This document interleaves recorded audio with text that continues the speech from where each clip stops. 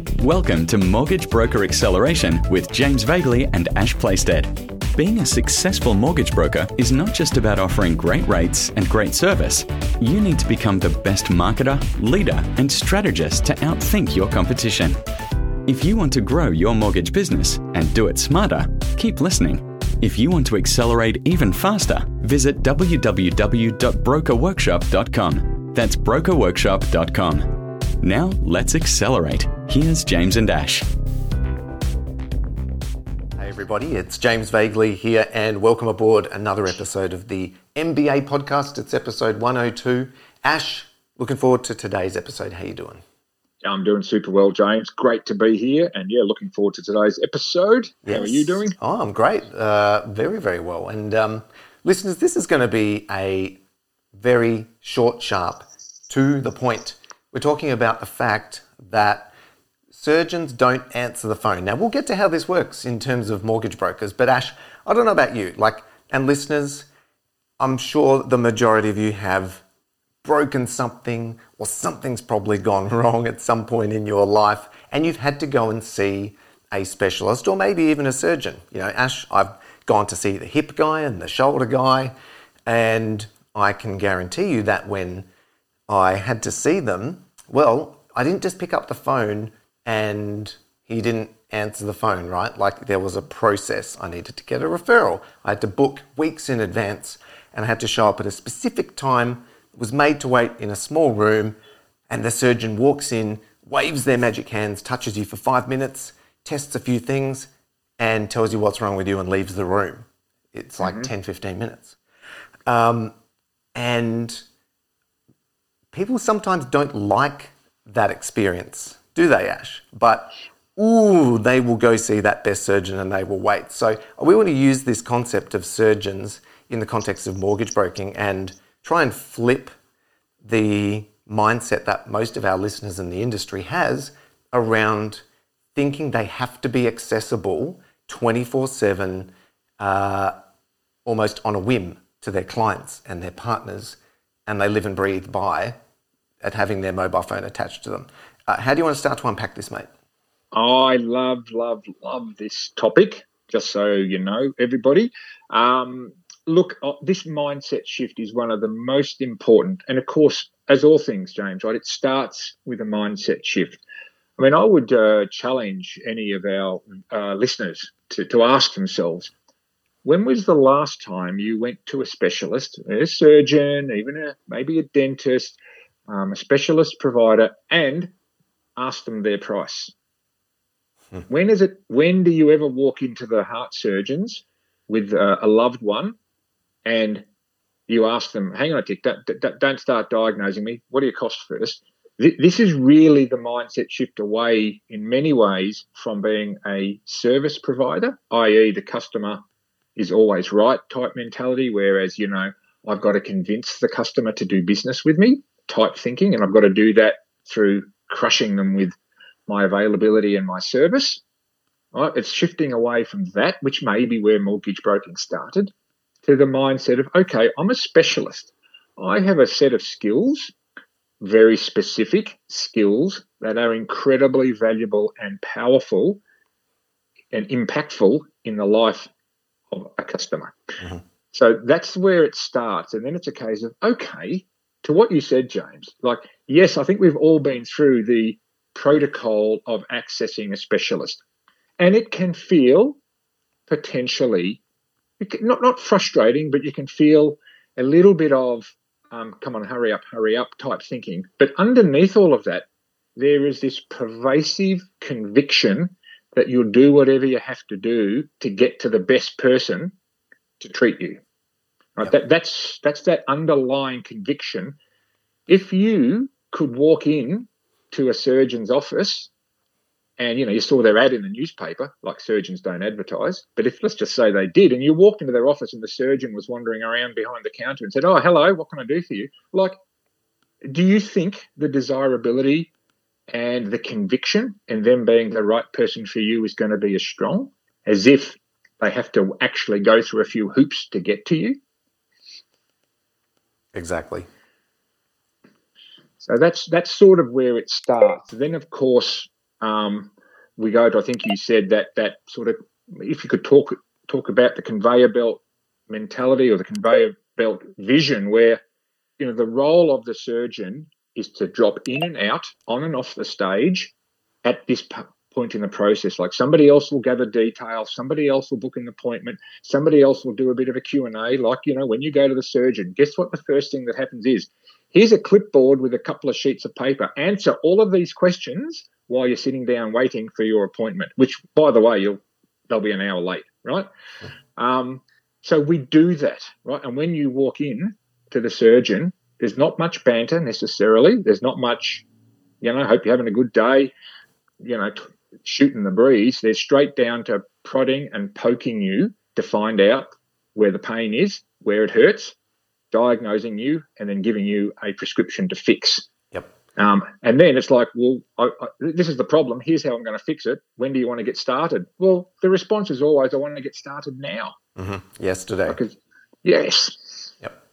Oh, it's a really good one. And I made a number of notes as you were talking, Ash, and I reckon a lot of our listeners might be thinking, yeah, but James, hasn't the industry evolved and been popularized and been successful because of the 24/7 nature and answering the phones and going over to someone's house and patting the dog and being their best friend and being available, whereas banks and other professions have typically been not. And I just thought this is an interesting statistic, Ash, that the industry's been around a long time now, 30 odd years. And when I was mortgage broking in the early 2000s, I think the market share, you might correct me on this, but do you remember what the market share was? Was it not quite half, or was it even low as in the 40% or even 30s? Well, when I started, it was in the 20s. 20s, right? Mm-hmm. And if we think about what's happened in the last 20 years, we've had this evolution of professionalism in the industry, right? We've had, in Australia we've had NCCP and compliance, we've had licensing, regulation, more and more regulation, and the bar has been set higher for the industry overall, Ash. And lo and behold, that's actually resulted in our market share going up and up and up.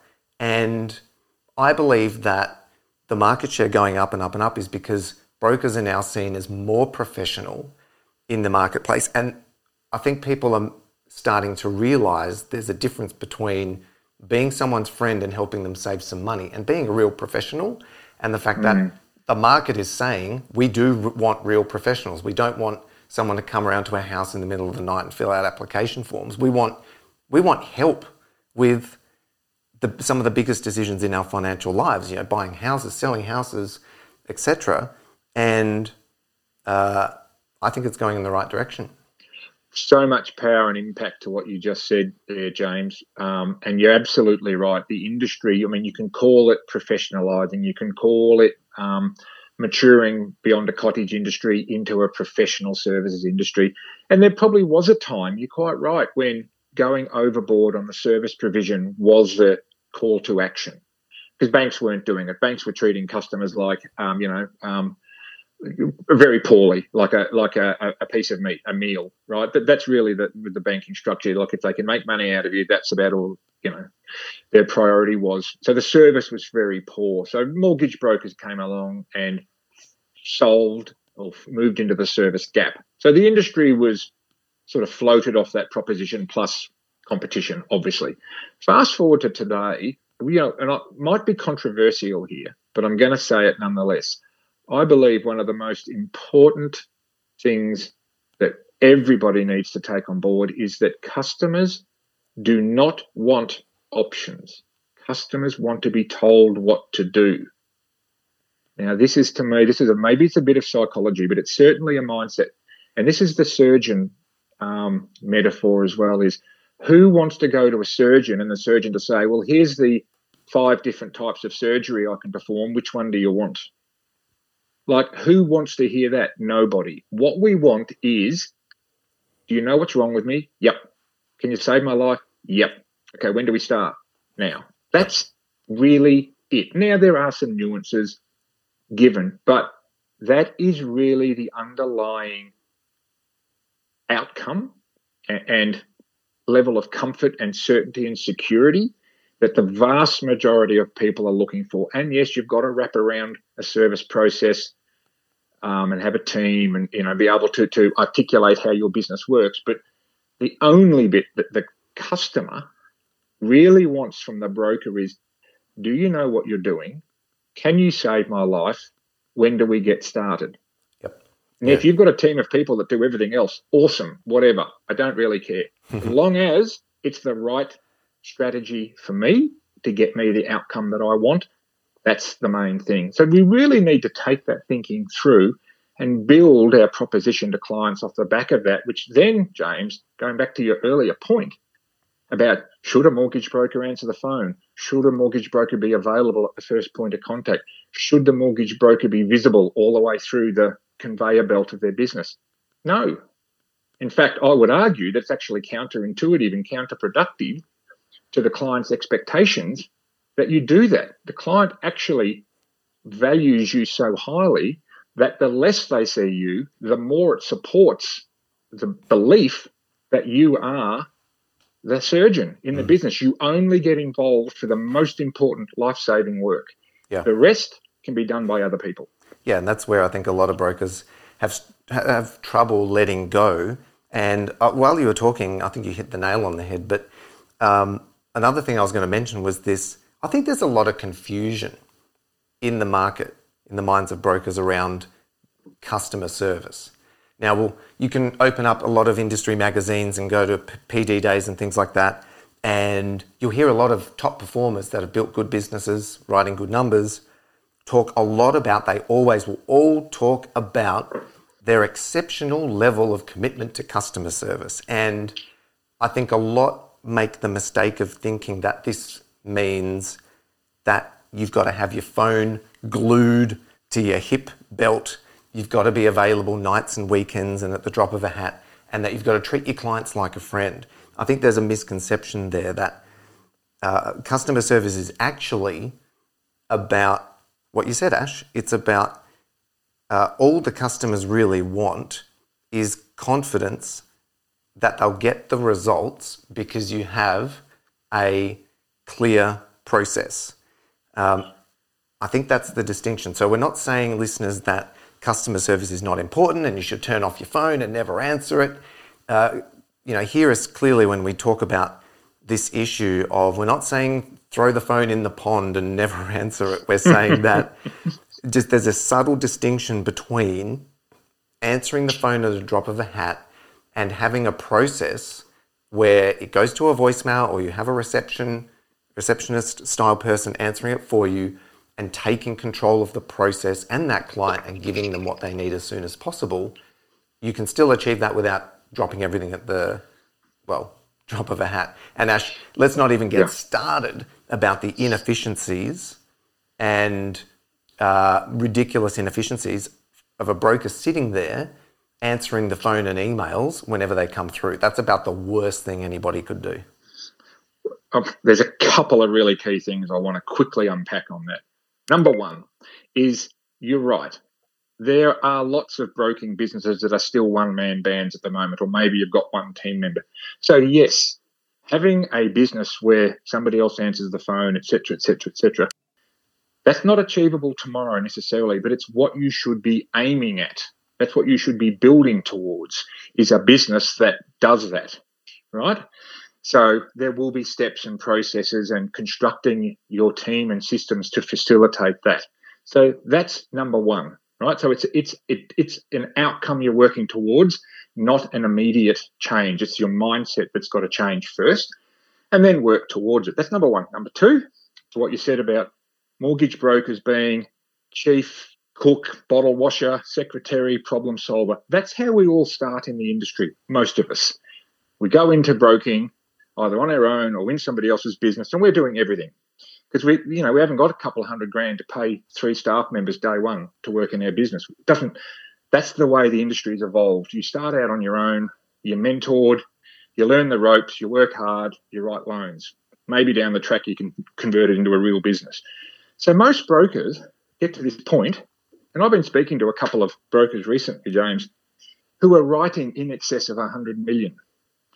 They still do it all themselves, and they don't know how to get out of that trap because that's how they started. No one told them it's just phase one. They just assumed that's the ongoing way to build a business. Do everything, work hard, be good to your customers, of course, and somehow miraculously you'll be able to make a great business and have a great life as well. But what inevitably happens is as you get more successful, you get busier, people want you more, and for a time that's a positive, but then it becomes a negative because the world starts to close in around you. It's like, oh, how do I go about transitioning from being a super busy mortgage broker that does everything to a business owner that does a bit of mortgage broking, but has got a team around me? That's the big riddle. That's true, Ash. It's a great distinction because we talk about this a lot with our members, don't we? About we're not necessarily talking about what would you do from day one, because I'm guessing most of our listeners have been doing this a number of years, and that's probably the biggest roadblock is, yep, I understand that if I had my time again, I maybe wouldn't have answered the phone, I'll set things up better, but I've already got this pseudo commitment to my partners and my clients, that expectation that everybody thinks they need to get me, and I can't say no, and I can't turn that off. And a lot of people struggle with this transition, as you just alluded to, around you've built it around yourself and being available, but then you need to make this switch between being available and not. What would be your probably biggest piece of advice around making the transition to starting to hand off those initial phone calls and that sole point of contact once you start to become successful? Yeah, really good question. Well, look, beyond the obvious mindset shift, which I think a lot of our listeners will, immediately be drawn to, yeah, that makes sense, I get it, but how do I do it? Well, to me, it's it's about stepping perhaps back into the details, get advice, get help, speak to us, speak to somebody about getting help to do this. But I reckon the first step is to map out your workflow, come up with a set of tasks that you're currently doing that you don't need to be doing, which might be answering the phone, collecting documents, submitting data, ordering valuations, that sort of stuff on the production line, processing. Make a list of tasks that you're currently doing that you could pay someone else to do, and then go about finding a person to fulfill that role. And of course, implicit in that statement is making sure that, you can communicate what those tasks are. That's part of obviously what we work with our members, James. But as a first step, it'd be having a look at that workflow and going, righto, how many of these tasks can I not do and it won't have any impact on the client's perception of the service, the stuff that happens behind the scenes that the client has no clue whether it's me or someone else. Yep. Well, what are those tasks, right? Yeah, that's great. Start to offload those tasks. And then I think when it comes to the phone itself, surgeons not answering the phone. Well, if you don't have a team yet, pretty easy. Let it go to voicemail. Have a very specific voicemail that says, I check my phone a few times a day, I'll get back to you within the next couple of hours. Just by doing something that simple allows you to stop getting interrupted by phone calls and messages constantly. That would be a key thing to do. And then, of course, the goal is to move from that to having somebody live answer your call and filter and triage and make bookings and deal with those inquiries as they come in. And obviously, you've got to position this with your partners and clients as well. So there's a few things to it. But at the end of the day, Ash, where we should all be aiming to build real professional businesses that are beyond just that one person operation. And I think the sooner each of our listeners starts to move towards that, they'll not only see a better reaction and perception from the market and their clients, and they'll actually get more business, but they'll then be, they'll have less stress, they'll have more time and more flexibility to do the work that they're enjoying. So it's one of those things where it sounds simple, but it's actually quite difficult for a lot to get their head around this, which is why it's one of the key things that we work with our members on early on. And even people that have been at this 10, 20 years haven't figured this out. So I would suggest that anyone that's in a position of being too busy, and being overwhelmed and being interrupted every 5 minutes needs to make that mindset switch of stepping up to being that expert, that surgeon, and you'll actually reap the benefits, even though it doesn't probably make sense to most of you. Yeah, great advice, James. And look, in a perfect world, this would be part of the onboarding of any new broker to the industry. Couple of things that I want to mention. This has been said to me many times, particularly by brokers that have been in the industry for, let's call it beyond 2 or 3 years, 5 to 10 years, is that this has never been taught. No one tells you how to do this. All they do is tell you how to write loans, learn about lending, diversify your income, et cetera, all of which has some value. But the industry doesn't do a very good job, or it certainly hasn't historically done a very good job of providing a snapshot for an incoming broker to go, well, here's the journey. All right, you need to start here. Then you need to do this, and then you need to do this, and then you need to be thinking about being a business owner in due course. You should start with that thinking from day one. But the industry doesn't do a very good job of that. So this is where coaching organisations such as us, we fill that void. So my advice is reach out, get help, right? Even if you intellectually know what to do, I still highly recommend reach out, get help, get some advice to work out the right path and to take the right actions in that direction, so you're not trying to fix this with one fell swoop, which is what brokers tend to do because they're busy, already working long hours. How do I fix this problem? Well, I'll just whack it really hard with one shiny object and let's see if that works. Unfortunately, it doesn't. So I think the next step is really to reach out, get some external input and go from there. 100% agree, Ash. Listeners, hope you've liked this episode. There's a lot to unpack here, but hopefully we've at least planted the seed with you to think about yourself as a surgeon. Whether you've got 1 month or 1 year or 10 years of experience, you should all be thinking of yourselves as experts, as surgeons, as people that need to have their time respected, and start to build those frameworks and boundaries around what you do, and it will actually come back to support you even further. So hope you like this episode, listeners. Ash, it's been a pleasure as always, and can't wait until next week, and maybe next week I can talk properly too. Fantastic episode, great discussion, and I am looking forward to the day when we have our first Doctor of Mortgage Broking. Oh, yeah, there you go. That sounds good. Have an awesome week, Ash. Listeners, you too.